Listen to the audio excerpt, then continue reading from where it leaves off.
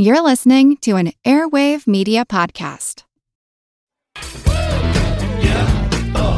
am a scientist. I am a scientist. I am a scientist. We gotta live on science alone. Welcome to Unbiased Science, where we bring scientific method to the madness. We're your hosts, Dr. Jessica Steyer and Dr. Andrea Love.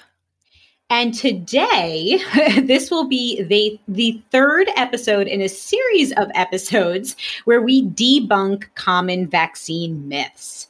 As usual, before we dive into the science, we're going to do a little icebreaker. And since last week we spoke about our pet peeves, I thought maybe this week we could talk a little bit about our phobias. And Andrea, I know you obviously know me. You've known me for over a decade now. I have quite a few phobias that I can talk about. Some very common ones are agoraphobia. I have a fear of heights. I have a fear of claustrophobic. I have all kinds of phobias, but I have one phobia that I think is a little strange. So I'll talk about that. All right. Brace yourself. So I have this weird thing with birds. Do you know this about me? No, I didn't, but that's hilarious. All right, I need to hear more. Well, so it's not actually a fear of birds. I like birds. I don't want any harm to come of birds, but I have this thing. I'm anticipating that something bad will happen to birds. Now, hear me out. I grew up in Brooklyn, obviously, in an urban setting, and I think maybe I would always see pigeons being run over by cars, flying into windows, and clearly it left some sort of a mark. And now I'm just so, I don't know, acutely aware that birds are super fragile. And now just watch, anytime you watch a show or a movie, anytime a bird shows up, it's going to die. For sure, it's going to die. So I don't know if it's a phobia. I just have this weird thing where I'm anticipating something bad happening to birds, and it freaks me out, grosses me out. There you go. Are you judging me? Oh, no. I mean, I get it. Like, birds are, they're being extincted because of our behaviors. I mean, windows in skyscrapers kill thousands of birds every day. So I totally get it. And I empathize. I feel terrible for the birds too. Although yes, I'm not scared of it. I'm more saddened by it. I have this weird thing. I have feathers and bones and anyway, that's mine. What's yours? Oh, I feel like there's probably some weird phobia that I have, but I can't think of it off the top of my head. I will say my two biggest ones, and again, they're probably shared amongst people, are certainly claustrophobia and not technically agoraphobia, but social anxiety to the degree that I get very, very anxious about all sorts of kind of public interactions, whether that's, I'm traveling to a new city and I'm worried about where I'm going to park or whatever. But the claustrophobia is really bad. And it got worse when I was trapped in an elevator in my old apartment building. I was by myself, which makes it worse. If I'm in an elevator with someone else, I'm calmer than if I'm solo, because at least I feel like, I don't know, someone can save me or someone can commiserate or keep me calm. But elevators for sure, airplanes, like when you're sitting on the tarmac and not moving, I have full-blown panic attacks. I'm good once the airplane is moving, but it's this sensation of being trapped and not being able to make any forward progress. And I know, the shrinks out there, it's a control thing. But certainly that's definitely gotten worse over the years. And Andrea, obviously I know we're joking around right now and breaking the ice, but of course, in a future episode, I know you and I feel very strongly that we are going to talk about, mental health related issues such as anxiety, that touch both of our lives. So certainly not trying to make light of it in any way, just throwing that out there. Absolutely. So, okay. We are going to continue this conversation debunking vaccine myths. As a recap or a little refresher, last week we debunked a bunch of myths. So we talked about a lot of people think that vaccines aren't necessary for me or my kid because you're getting vaccinated. We talked about why that's not the case. We debunked that natural infection is better than that actually having an infection is better than getting vaccinated for infection, and that this natural immunity is better than vaccine-induced immunity. And we debunked that. We also talked about hygiene. So a lot of people credit a reduction in infections over the years to hygiene, and certainly hygiene has played a role, but cannot take the credit, cannot take the sole credit, because vaccines have had a huge part in that reduction. And then finally, we talked about modifications to the vaccine schedule and this idea that you can overwhelm the immune system by vaccinating, and that we should space out vaccines. So we debunked that and really focused on how there's absolutely no science behind the Sears schedule, for example, that's so often cited. So one last really quick refresher. The whole reason we're talking about this is that the World Health Organization just last year, even before COVID, named vaccine hesitancy as one of the top 10 threats to global health. Of course, we recognize that the reasons why people choose not to vaccinate are complex, but lack of confidence in vaccine safety, driven by concerns about adverse events, has been identified as one of the key factors. So today, we're really going to focus on these adverse events, and then we're going to spend some time talking specifically about the COVID-19 vaccine. That being said, there's a lot of ground to cover, so there may, in fact, be a part 4 to this episode, depending on how it goes. So, Andrew, do you want to kick things off? Sure. So the first myth that we're going to discuss is the conception that the side effects of vaccines are worse than the diseases they're meant to prevent. So this is a little bit separate from, the vaccine itself is causing the disease, but more, it's not worth getting a vaccine because the side effects are worse. Now, generally speaking, and this is very true for pretty much every vaccine, side effects from vaccines are minimal. The most common side effects that you encounter are things like injection site soreness or very low-grade fever. Sometimes people have things like lethargy or maybe a temporary runny nose. There are some vaccines that have some potentially serious side effects. And again, these are extremely rare across the board. In addition, vaccines that were more commonly associated with potential side effects, such as the oral polio vaccine, which is using an attenuated version of polio, those are no longer used in our society. And we're going to talk a little bit more about the Vaccine Adverse Event Reporting System, or VAERS. But in this system, which is managed by the CDC, between 1990 and 1992, there was only one reported incident of a potential fatality that may have been associated with vaccines. One of the challenges here is that many people don't see the consequences of not being vaccinated. And so we say that vaccines are victims of their own success. So before we had vaccines for things like polio, smallpox, measles, Haemophilus influenza, type B, pertussis, and other sorts of diseases, thousands of people were dying or had severe, serious morbidity, long-term illnesses, etc. Now that we have vaccines, most people alive can't recall or can't remember when that happened. And ultimately, vaccination is the best form of protection. Go ahead, Jess. Sorry. I was just going to say, in that same vein, I have to chime in here with my little public health spiel. Absolutely. People forget, right?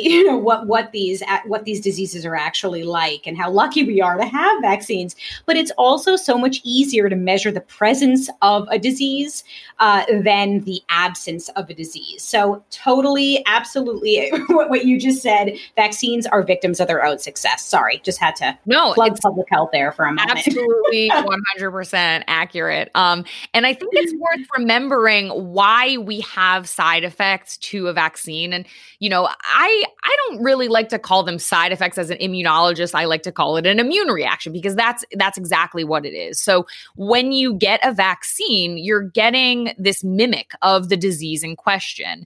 And that mimic, that component of the vaccine that's masquerading is tricking your immune system. So you get injected with this component. And if you want to hear more about the types of vaccines, you can go to episode 2. But it could be a killed virus. It could be a subunit. It could be, in the case of the COVID-19, it could be a piece of RNA. These are going to tell the immune system, hey, I'm a foreign and potentially dangerous invader. And as a result, your immune system mounts a response. It sounds the alarm and it starts doing all of the things that it does during actual infection. So activating other immune cells, producing all these chemicals that lead to inflammation. So you have swelling, you have soreness, you have a low-grade fever. These are all things that you want because it means that your immune system is responding appropriately and it's mounting that response that you want so that you're protected from the disease in question if you ever encounter it. So, I think there's a lot of misconceptions where people expect to get a vaccine and they don't even know they got it. And ultimately that's not a great thing because that means that your immune system maybe is not responding appropriately and is not reacting to the vaccine component as you want it to. And I think, some of that leads to a lot of the anti-vaccine rhetoric or some of the misconceptions that circulate in that group of people. Thank you. That is so true. Lots swirling. So that makes me think that we should really talk about VAERS. And you just touched on that, Andrea. That's the Vaccine Adverse Event Reporting System. As you said, it's run by the CDC, and it's just one method of monitoring vaccine safety. It's a fairly basic and standard practice, similar to the less formal reports of drug adverse events to the FDA after drugs are on the market. These voluntary reporting systems are an early warning system, and they're not perfect. And we're going to talk about their shortcomings in just a moment. But their purpose is really to indicate a possible new trend that might indicate a previously unrecognized side effect or risk. And such reporting systems are also important because drugs are typically studied in thousands of individuals before going to the market, but then they may be used by orders of magnitude more than that. So we're talking about thousands in studies, but then, maybe millions of people are taking the drugs or, of course, getting vaccines. So therefore, there may be side effects or risks that are statistically too small to show up in these studies of thousands of people, but will show up when given to millions. Were you just about to say something? I was gonna say, Jess, I anticipate, objection here where people are like, well, why don't you just do a clinical trial in millions of people? And ultimately that's just simply not feasible. There are limitations to having a study be that large in the case of evaluating the efficacy and safety of drugs or vaccines. Right. And of course, the clinical trials are very carefully designed, as we talked about in previous episodes, to make sure that they're representative of all different types of subpopulations. So yes, very, very important to clarify that. Thank you. We have to spend a little bit of time talking about this system because just because something is reported to VAERS and is included in the VAERS database, that does not automatically mean that a vaccine caused the reaction. Do you want to chime in here, Andrea? Yes. This is something that chaps my ass. I think the intention behind VAERS is very important. I think it's a way for us to, global or nationally surveil potential causes for concern. The issue is that anybody can report anything, right? There's no burden of proof. It's not scientifically rigorous. It's any old person, any person of the general public can claim something is a vaccine adverse event or a vaccine injury, as we often hear. And very often, one, it's not remotely related to a vaccine, but then you get into that same wheelhouse of correlation does not equal causation.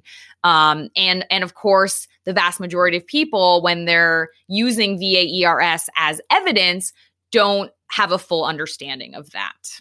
So just to reiterate what you're saying, this is not any kind of a scientifically rigorous assessment of risk. It's not a scientifically reviewed database, right? This is entirely voluntary. And so, of course, people could take it upon themselves to report what they believe might be a vaccine side effect.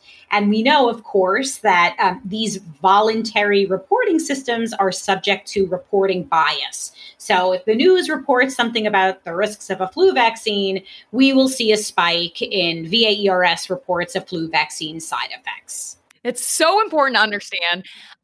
There are things on there. I've taken looks at the database, and there are just, if you want to be amused, there are just some very absurd claims on there. Actual serious side effects from vaccines are extremely rare. As you just mentioned, these adverse events are very heavily influenced by publicity. So a news story or a misinterpreted headline, again, I know it's something that's a pet peeve of both of ours, these will lead to spikes in reported events. Legitimate serious adverse events are 1 out of 1 million vaccines. So extremely, extremely rare to encounter those. And just for some perspective there, your odds of getting struck by lightning, I always mess up the statistic. It's either 1 in 500,000 or 1 in 700,000. Either way, you're more likely to get struck by lightning than to have an adverse event from a vaccine. Let's just Absolutely. get that in the butt. Another day is here, and you're ready for it. What to wear? Check. Breakfast, lunch, and dinner? Check. Planning for what's next and how to save for it? That's where Bank of America can help. For your financial to-dos, Bank of America has experts ready to help get you closer to your goals. Get started at one of our local financial centers or 24/7 in our mobile banking app. Find a location near you at bankofamerica.com/talktous. What would you like the power to do? Mobile banking requires downloading the app and is only available for select devices. Message and data rates may apply. Bank of America N.A., member FDIC. Just very briefly, I don't know how much more time we want to spend on this. It still is, VAERS still is a very important source of information for the CDC and other organizations to monitor vaccines. And Andrea, I think you had an example. Am I making that up? of how?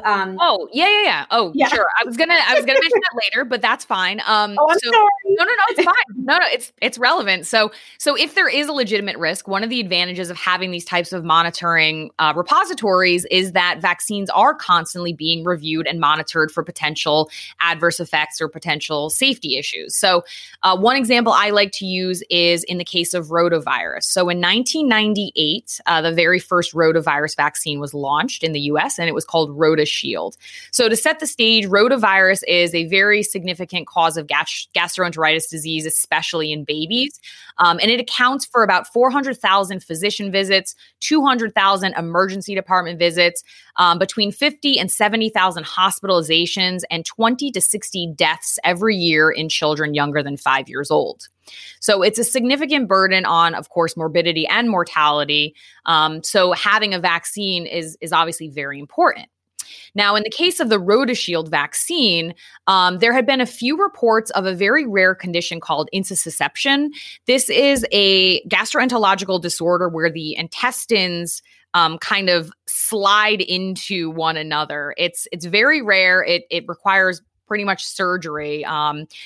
But again, it's very serious, and there was cause for concern that it might have been linked to the vaccine. So when this was reported, ultimately through VAERS, the vaccine was initially pulled to investigate it further. And it was actually determined that this particular vaccine, RotaShield, was increasing the risk of intussusception in babies within the first 2 weeks of either receiving the first dose or the second dose of the vaccine. After 3 weeks, after administration of either the first, second, or third dose of the vaccine, the risk was no longer there. However, that risk was substantial, especially after the first vaccine. So even though intussusception is, again, relatively rare, but most common in infants in the first year of life, the rates of intussusception is about one out of 2,000 to 1 out of 3,000 children before their first year of life. So based on the investigation results, the CDC estimated that it would probably be 1 or 2 additional cases of intussusception out of every 10,000 infants because of vaccination with the RotaShield vaccine. So it's not a huge additional risk, but because this particular adverse event is so serious, this vaccine was in fact pulled from the market. So after it was pulled in 1999, after this was reported and investigated. So there was no rotavirus vaccine until 2006, where we released a new safe vaccine called RotaTech, and we now have a second one called RotaRix, which was released in 2008. So it's a great example of how this surveillance can be used for good, and how it actually enables scientists to do due diligence when there is a legitimate report on the database. Right. And I think that was really, an important example to give, Andrea, because, lest we be accused of being biased, I think it is important to point out that the VAERS and other surveillance systems, of course, there is utility, of course, in having those systems. But our point is that because they are voluntary, you have to be very aware and, interpret them with caution, right? So there was actually this study done in 2012 and many other studies since then, but this is just one example, titled Causality Assessment of Adverse Events Reported to the Vaccine Adverse Event Reporting System, VAERS. And they sought to determine if the causal relationships between the vaccine and the adverse events reported could be assessed through expert review. So they had all this, criteria, the modified World Health Organization criteria that they used to classify the causal relationship between vaccines and these adverse events as either definite, probable, possible, unlikely, or unrelated. And there were all these independent reviewers. You could read this study if you're interested. But basically, their report, they found that assessment of VAERS reports identified that causality was thought to be probable or definite in less than 1/4 of reports. And of those reports, they were dominated by very minor local reactions, allergic reactions, or symptoms known to be associated with the vaccine administered. So things like body aches and soreness at the injection site. So again, just trying to drive home here that it's totally voluntary. When we do some really, deep diving into whether or not the things that are being reported are actually causally linked to the vaccine, it seems that only a small number are actually causally linked. And among those that are, they're actually very minor reactions. Anything else to add to this, Andrea, before we move on?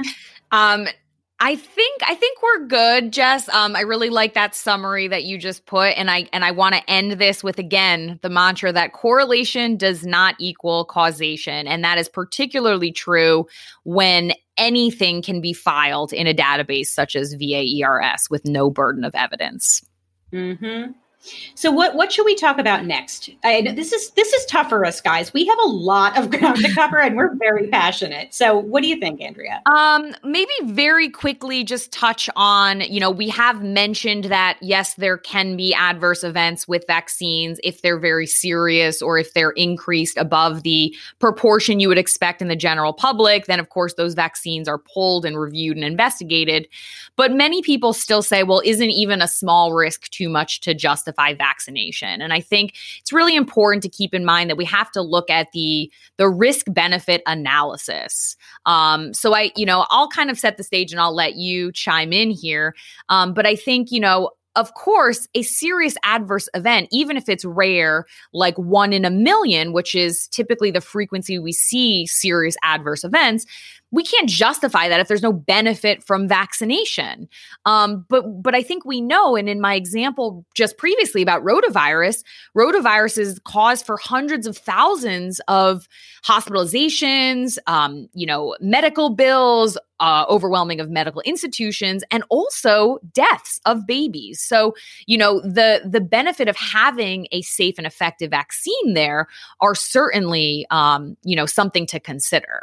I'm an applied statistician, right? So I'm a numbers person. And for me, it's an odds game. The fact that a child is so much more likely to be seriously injured by the diseases that are prevented by vaccines than by the vaccines themselves. For me, I mean, that's the justification. And, of course, as you're saying, yes, we acknowledge any serious injury or death is too many. It's crystal clear that the benefits of vaccination greatly outweigh this slight risk. And again, just one more time to reiterate, we are so spoiled because we live in a world with vaccines. So we can't even imagine what these actual diseases look like. And the risks for them are so much higher than vaccine side effects or adverse events. I mean, and even just think about COVID. Your risks of death are from COVID. Well, we'll get into the COVID vaccine, but the risks associated with COVID are far higher than what we've seen, associated with the COVID vaccine. But more to come on that front. For context, if we take a look at a risk benefit analysis of the diphtheria, tetanus, pertussis vaccination, if there was no immunization program in the United States, it's estimated that pertussis cases would increase 71-fold, and deaths associated with pertussis infection would increase 4-fold. So right there, comparing the risk of the disease with the risk for vaccines really enables you to evaluate, the benefits we truly get from vaccinating. Let's move on to the COVID-19 vaccines. That's what everyone wants to talk about now. So the VRB PAC, which is the Vaccines and Related Biological Products Advisory Committee for the Pfizer vaccine, was last week. And it's expected that the FDA will consider the advice of this committee and approve emergency use authorization. EUA. So as such, that means that this week vaccines are shipping out around the country. And that is truly incredible. Andrea, I'm sure you have something to say about that. Yeah, I mean, I'm so impressed with the technological and scientific innovation that has really kind of laid the groundwork for this. We're going to debunk the myths that this was, rushed or, premature, things like that. But truly the groundwork has been laid for these vaccines for decades. So now, of course, we've been combating COVID this whole time, and now we get to combat all of the anti-vaccine myths and propaganda that have been unleashed as a result. So let's start out. And Andrea, your perspective here as an immunologist is going to be so important. But can you take us through how and why we know that this vaccine does not change our DNA? Because there's this myth that the COVID-19 vaccine is going to change our DNA. So take us through this. Yes. So, where do I begin? So the vaccine, the Pfizer vaccine, is made of a molecule called RNA. And this RNA is contained inside this little fatty capsule. And the reason we use this little fatty capsule is because RNA is very fragile. And the fatty capsule helps stabilize it, make sure it doesn't degrade too quickly, and also ensures that it gets delivered into our cells. If you're thinking about kind of very, very brief molecular biology, the molecule RNA serves as a messenger system. It's a molecule that allows our genome, and our genome is all of the DNA that we have in our body. So every cell in our body has DNA, and that DNA is tucked inside the nucleus of every single cell in this very, restricted compartment. But this RNA serves as this intermediate molecule that allows our DNA to be converted into the functional components of the genes. So the analogy I've used a couple of times is if you envision the DNA to be the encyclopedia for a living organism, RNA is simply a page of notes that's been jotted down from one volume of the giant DNA encyclopedia. It's not the same format, so it's not a photocopy quite. It's really, kind of transcribing it. But instead, it's a similar version, but it's simplified and it's more user-friendly, kind of like what you do when you take notes of something. So those RNA notes are then read by a complex in our cells called a ribosome. And ribosomes, what they do is they read the RNA and they manufacture a protein from that sequence of RNA. So the end product of our gene, which is the actual physical protein, is what we consider to be the functional component of a gene. So it's important to understand that DNA lives inside the nucleus of our cells and RNA does not. RNA, in addition, only exists for this very brief period of time. It's only needed as long as the ribosome needs it to read it and make that protein, and then it disintegrates. It has to be in this lipid capsule for the vaccine because it's not stable. It degrades very quickly. So in the case of the COVID-19 vaccine, especially the Pfizer and the Moderna ones that we're talking about, there isn't even DNA involved. Not only is there not DNA in the vaccine, there's no viral DNA, but it doesn't even interact with our human DNA because they're in different compartments of the cell. More than that, these, just because they have similar names, DNA and RNA, they're not compatible molecules. They can't actually interact functionally with each other. So essentially, the RNA in the vaccine is going to get injected into our body, be taken up by specific cells. The ribosomes in that cell will turn it into the viral spike protein, which is what our immune system is going to recognize. Once the cells read that template and they make the viral protein and our immune system recognizes it, that RNA is going to be completely gone. And that's pretty much it. You have that immune response that's ongoing. It's generating that memory. And there's no DNA involved in any capacity. See, that's it, guys. Just what Andrea said. No, you do such a nice job explaining this, really. I mean, it's complex to those of us who are not immunologists, but you break it down. So just in a nutshell, the RNA in the vaccine will never, ever interact with our DNA, right? So they won't interact and they certainly aren't going to change it. 100%. Okay. So no DNA involved at all. This myth is totally debunked. There's no scientific credibility to this. Okay. Anything else to add to this myth, or can we move on? Let's keep it going. Keep it rolling. Okay. Hey there, I'm Dylan Lewis, one of the hosts of Motley Fool Money. Each weekday on Motley Fool Money, we talk through the business news you need to know and the stories moving stocks on Wall Street. On weekends, we dive into the industries shaping tomorrow and host the experts, authors, and executives that understand them. Tune in for insights, a long-term perspective on investing, and of course, stock ideas. Plenty of them. To quote a listener, it pays to listen. Check us out and subscribe wherever you listen to podcasts. So the next one, of course, we were just talking about adverse events as a result of vaccination. So there's this myth that there are serious side effects to the vaccine. And this is really not true, or at the very least, it's being blown out of proportion. So we know that nothing is without risk. As we stated, immune reactions are expected. And not only are they expected, they're a good thing because, as Andrea pointed out, it indicates that our immune system is mounting a response. And just to reiterate the statistic that I believe you presented earlier, Andrea, only about 1 in 1 million people have a true allergy to vaccines. And did we explain earlier? Can you maybe just explain briefly what they're usually allergic to? Yeah. So typically when someone has a true allergic reaction to a vaccine, it's usually to a component of the vaccine called an excipient.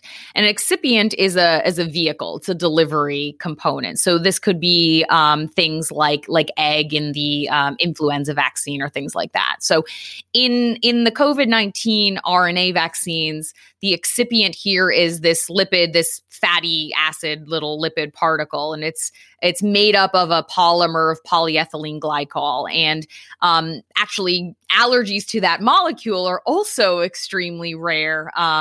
There's been less than 10 reported allergies every year for the last 15 years to this type of molecule in the literature. So not only is the potential excipient in this vaccine, have very, very rare rates of allergy, but there's no other components in this vaccine like egg or other materials that are actually known to be allergenic.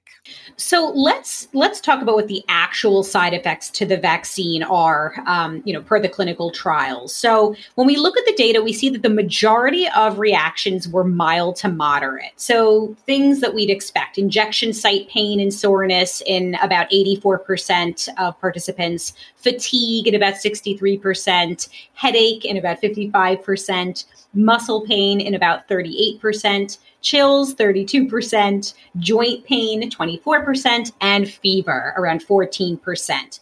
All of these things can be resolved or at least mitigated with Tylenol and other over-the-counter medications, and they were resolved in a short time frame, usually 1 to 2 days. So they're short-term and they're very mild to moderate. Were you just about to say something? Oh, Jess, I was just going to say all of these reactions are things that you would, of course, expect with a vaccine. Right. And I think it's for context, and I made this analogy, but I've seen several other people do it too, and it's really encouraging that other experts in the field have as well. So the adverse or the reactions to the vaccine are a little bit more severe than when you get the flu shot, but less severe than the shingles vaccine. And I think it's important to note that both of those vaccines, flu shot and the shingles vaccines, are highly recommended for people and are both categorized as safe and effective and have been on the market for many years. Now, talking about severe adverse events, those are extremely rare, less than 0.05% chance of having a serious adverse event in response to the COVID vaccine. And they were less common in older individuals. With regard to mortality, there were 6 deaths total, 4 in the placebo group and 2 in the vaccine group. So actually more in the placebo group than in the actual experimental group. And none of these deaths were actually related to the vaccine. Should we reiterate the effectiveness of the vaccines, Andrew? Do you want to take us through, the first dose, the second dose? Okay. Yeah, absolutely. So, of course, there's always going to be mild or moderate, immune reactions to a vaccine, but it's important to keep in mind that this vaccine is extremely effective. So, after the first dose, we had about 52% efficacy in terms of preventing COVID-19. And after the second dose, which is 3 weeks after, that increased to 95% efficacy. And the range there is going to be somewhere between 90 to 98%. That's so incredible, right? It's remarkable. I mean, it's in line with the best vaccines that we have available. And we have other vaccines that are not as effective as that, and they are still considered very effective. And the amazing thing is that the efficacy we're seeing that it's consistent across demographic groups, right? So different ages, races, and risk factors. So that's also really important. And I think that's a really important piece to highlight, Jess, because of course we're seeing, increased or poorer health outcomes in obviously older persons, younger persons with risk factors, and also in persons of color communities. Mm-hmm. So, the fact that it is equally efficacious bodes very well for protecting these more vulnerable people. Now, what about COVID outcomes? There were 10 severe cases of COVID, 9 which occurred in the placebo group and 1 in the vaccine group. Is that right? Mm-hmm. Yeah. So in addition to reducing the incidence of symptomatic COVID-19, it also appears to reduce the severity of COVID-19, which is, a secondary outcome, or a secondary endpoint to the trial, but also very substantial because that could be, the line between needing hospitalization and maybe having a poor health outcome because the hospital's overwhelmed and not needing that hospitalization. So now, Andrea, this obviously you know a heck of a lot more about this than I do, but we've seen all of the different graphs and figures to come out of these reports. And really, it's just so impressive. So in addition to the high levels of antibodies that are produced as a result of the vaccine, vaccinated individuals produced a robust T cell response, and both indicate a very strong memory immune response. Can you just very briefly, what does this mean to the layman? Can you tell us what this means and why this is so important? Absolutely. And again, one, if you want to hear more about the immune response, episode 1, I do a pretty thorough summary about the innate versus the adaptive. But anyway, so when you have this memory immune response, you have to activate the adaptive immune system. And so this is why it takes time to generate immunity. So we saw in the clinical trial data that it took about 14 days to actually see the vaccine effect. So if you looked at the placebo and the vaccinated groups, they followed similar trend lines with regard to number of cases for the first 14 days after the first dose. And then that trend line in the vaccinated group started to plateau pretty dramatically. And the reason it takes 14 days is because that's how long it takes to establish this memory immunity, which is what's going to recognize the virus in real life and fend it off so you don't actually become ill. And that adaptive immune response requires 2 different main cell types, the B cells and the T cells. The B cells are what produce those antibodies, and the antibodies are able to what we call neutralize the virus. But the T cells also participate in helping to clear our body from the infection. So the fact that we're seeing both nice antibody production as well as very specific measurable T cell responses bodes well for the potential long-term protection with this vaccine. So let's just very briefly recap. Are there side effects to the vaccine? Yes, but they're to be expected and they're a good thing. A true allergy to vaccines is extremely rare, about 1 in a million. The majority of the reactions that we're seeing to the COVID-19 vaccine are super mild to moderate, and things like, pain at the site of injection, soreness, fatigue, headache, and other things that are very easily addressed by over-the-counter drugs such as Tylenol. They're also very short-lived, about 1 to 2 days. The risk of a serious adverse event is extremely rare, and really just everything that we're seeing, all the data that's coming out on these vaccines is indicating that we get high levels of antibodies and this really robust immune response, as you just said, T cells and memory immune response. So really all of this is very promising.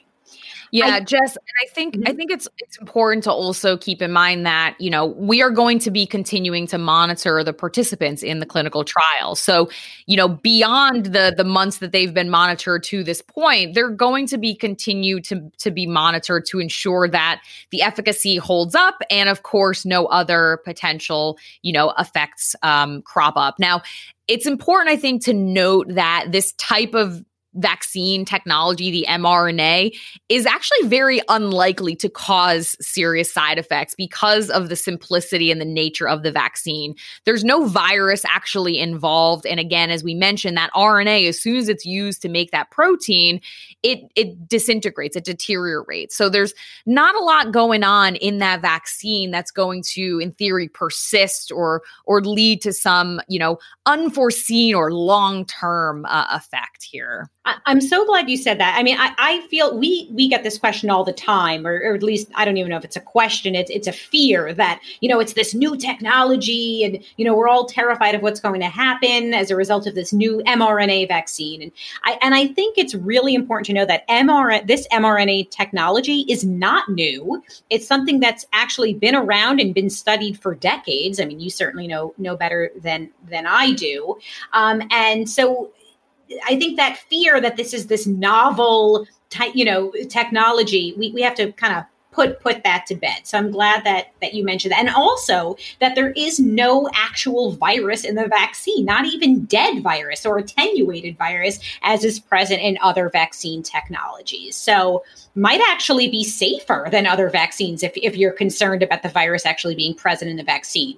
Is that accurate? Yeah, I mean, in theory and in principle, it very well could be true. Now, of course, we can't predict the future, but also, if you look at the historical long-term effects of other vaccines, they're few and far between. So, if we're looking at vaccine technology and kind of the long-term effects, typically these adverse events, they're going to occur within a short period after a vaccine is administered. They're not cropping up years later or things like that, and certainly would be unlikely to do so in the case of this new RNA vaccine as well. So, Andrea, do you think we have time just to debunk one more vaccine, maybe quickly? Yeah, I think so. I think there's going to be a lot more to deal with. So let's try and squeeze one more in this episode. Okay, so there is this really pesky myth circulating that the vaccine causes infertility in women. And the claim is that the COVID-19 spike protein, which the Pfizer vaccine causes an immune response against, also trains the body to attack this protein in the placenta, which could lead to infertility in women.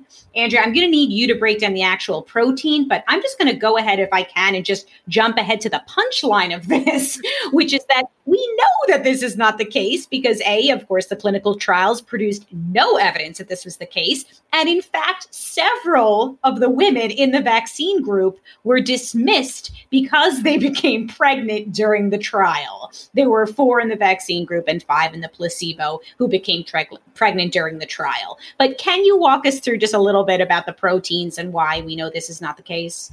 Yeah, absolutely. And I think, this might be an interesting discussion, the history of this particular protein in the placenta that's gotten all this attention. So the protein's called syncytin-1, and it's a protein in the placenta. And the claim is that it's homologous, meaning it shares a similarity to the spike protein for the virus that causes COVID-19, which is called SARS-CoV-2. I like to be very specific about that. COVID-19 is the disease. SARS-CoV-2 is the virus.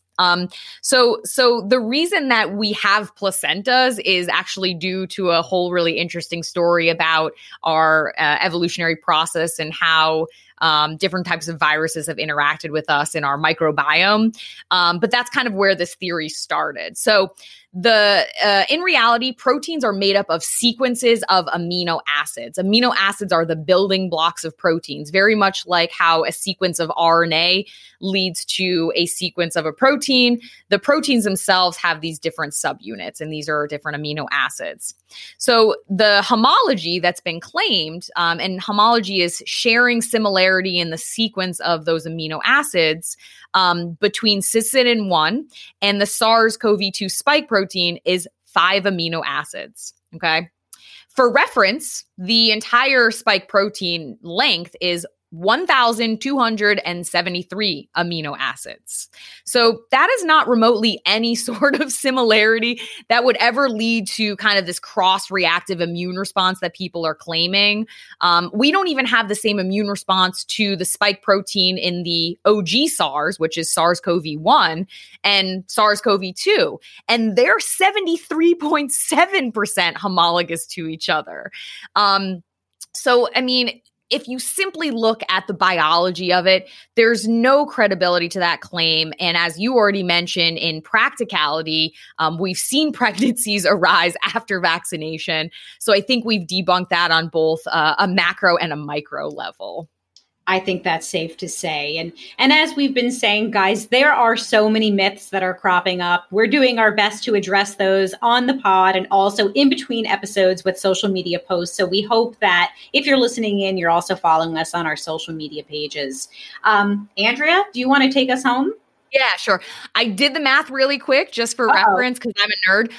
So the homology, if you really want to compare it between syncytin-1 and the spike protein, is 0.39%. So again, no biologist, no molecular biologist would consider that actually a similarity.